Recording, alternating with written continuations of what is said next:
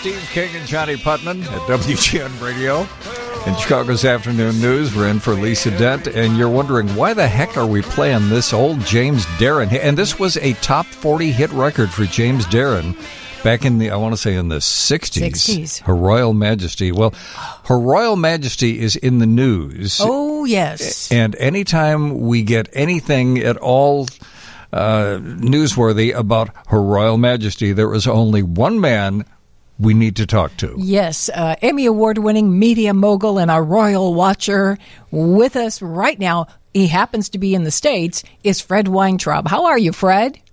I'm good, you guys. I'm so happy to be with you, and I'm particularly happy to be in the same time zone. Because usually when we talk, I'm in London, which is where I live. But today I'm in Chicagoland, heading to London tomorrow. So I'm always happy to talk to you guys. Well, thank you. And so the news over the weekend was the Queen has been diagnosed with COVID. They say her symptoms are mild, but I'm going to say it. I'm going to come out and say it because the first thing that crossed my mind was Andrew's been visiting her under the cloak of darkness for the past week. Did he bring her COVID?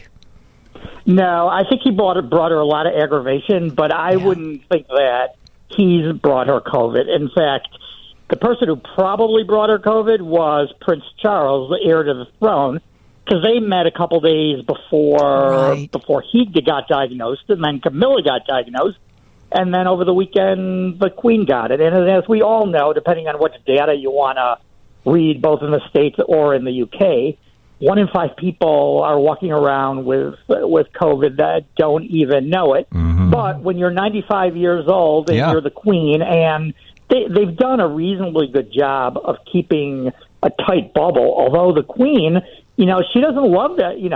She's respectful of the tight bubble, and she's not going to break the rules. But as things have eased up, she's tried to get out and to see the people because, all these rumors about she's going to abdicate the throne and Prince Charles is taking over and she's done with it. That's not going to happen. She's gonna die on the throne because she took an oath under God, and that's not going to change. That doesn't mean that the transition is already underway, because it is already underway. Because when you're 95, you can't do the same things that you could do when you're 65. So Charles and William are clearly taking a lot of the reins. Well, I want to go back to Andrew, though. Is it true? I mean, is the word on the street that she paid the $12 million fine that the settlement that he agreed to last week? She ponied up the money for him. Yeah, the word on the street is that when you need mom's help, mom helps now strategically. So it's not a secret anymore that it's estimated to have been £12 million, or probably $15 million.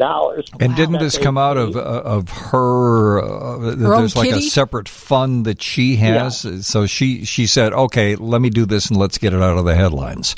It came out of her private funds. This would not be something that would come out of the public funds. And as you know, the Queen has millions of private funds, and then she gets money from lots of other things. But this would not be.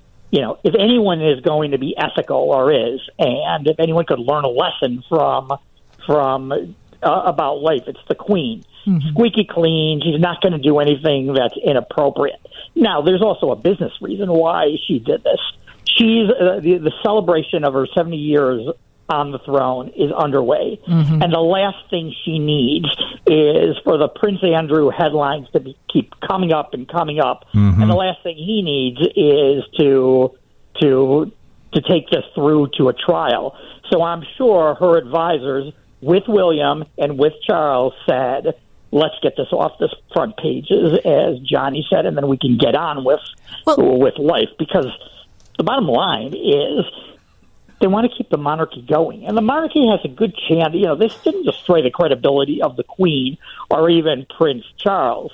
And, I've been public before in saying Andrew's done some pretty boneheaded things.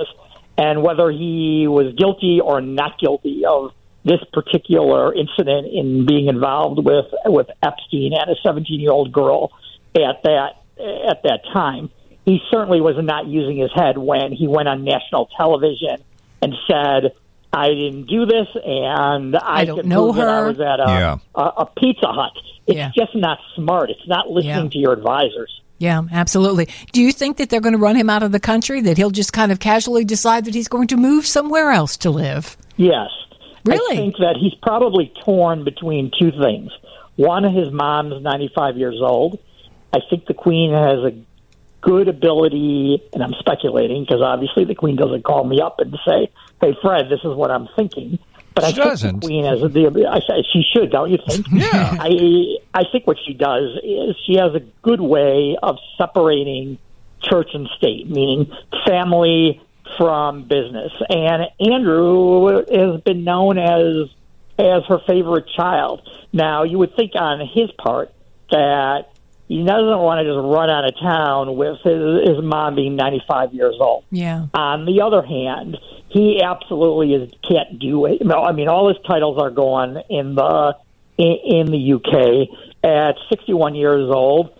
If he wants to lead any type of productive life, and even if it's a life of service or a life where he's got to make some money, he's not going to be making it in the UK. And so I wouldn't be surprised if he pulled a Meghan and Harry bit and comes here and moved to the States. But I don't think it's because he's going to get run out.